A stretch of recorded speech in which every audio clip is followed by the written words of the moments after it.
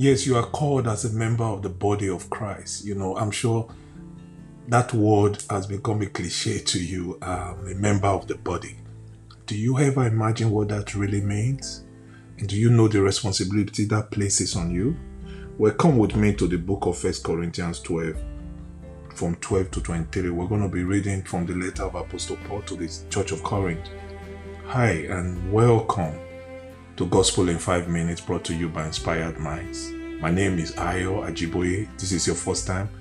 We're giving a special shout out to you and saying thank you for stopping by to be inspired through the gospel truth, even if it's just for 5 minutes. I want to encourage you as frequent listener here to share this with other people. Let's be a blessing to someone. If we do the job, you can do the sharing, and together we bring the glory to God. Okay? In that scripture, it says, just as the body, though one, has many parts, but all its many parts form one body, so it is with Christ. Verse 13 said, for we were all baptized by one Spirit, so as to form one body, whether Jews or Gentiles, slave or free, and we were all given one Spirit to drink. Even so, the body is not made up of one part, but of many. Now, if the foot should say, because I am not a hand, I do not belong to the body, it will not for that reason stop being part of the body.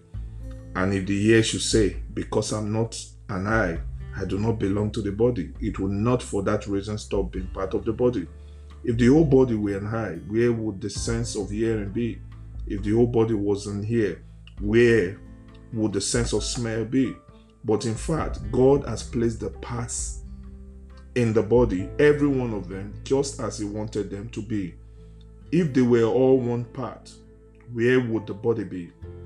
So as it is, there are many parts, but one body. The eyes cannot say to the hand, I do not need you. And the head cannot say to the feet, I do not need you. On the contrary, those parts of the body that seems to be weaker are indispensable. And the part that we think are less honorable, we treat with special honor. And the part that are unpresentable are treated with special modesty. Now, every person is saved by Jesus has a part to play in the church. We are all together called the body of Christ. Now, if you look at how Apostle Paul is so good with narratives and metaphors and ability to drive home the point with a pictorial presentation of how things are. He used the pictorial presentation of the body. Look at your body.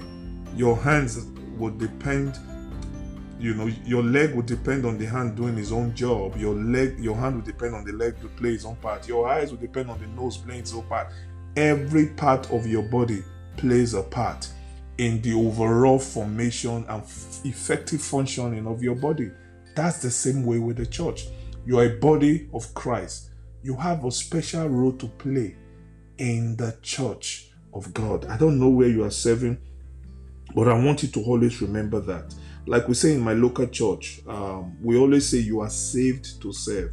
Imagine the concept of the body of Christ and see it like a full human body.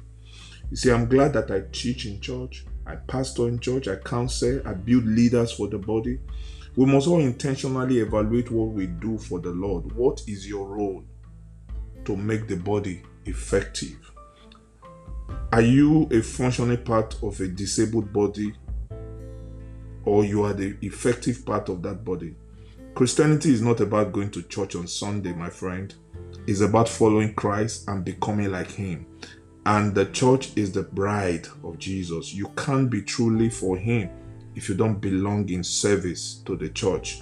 And if you see yourself as the church, serving the church is actually serving yourself, because you are the church. We are the member of His body. So what are you doing to make that body effective in functioning? I just want to encourage you. I always say it over and over again like a broken record. I can't stop saying it. You are saved to serve. You are saved to serve. Find a place in your local church and serve the Lord with all your passion. God bless you. I'll see you now.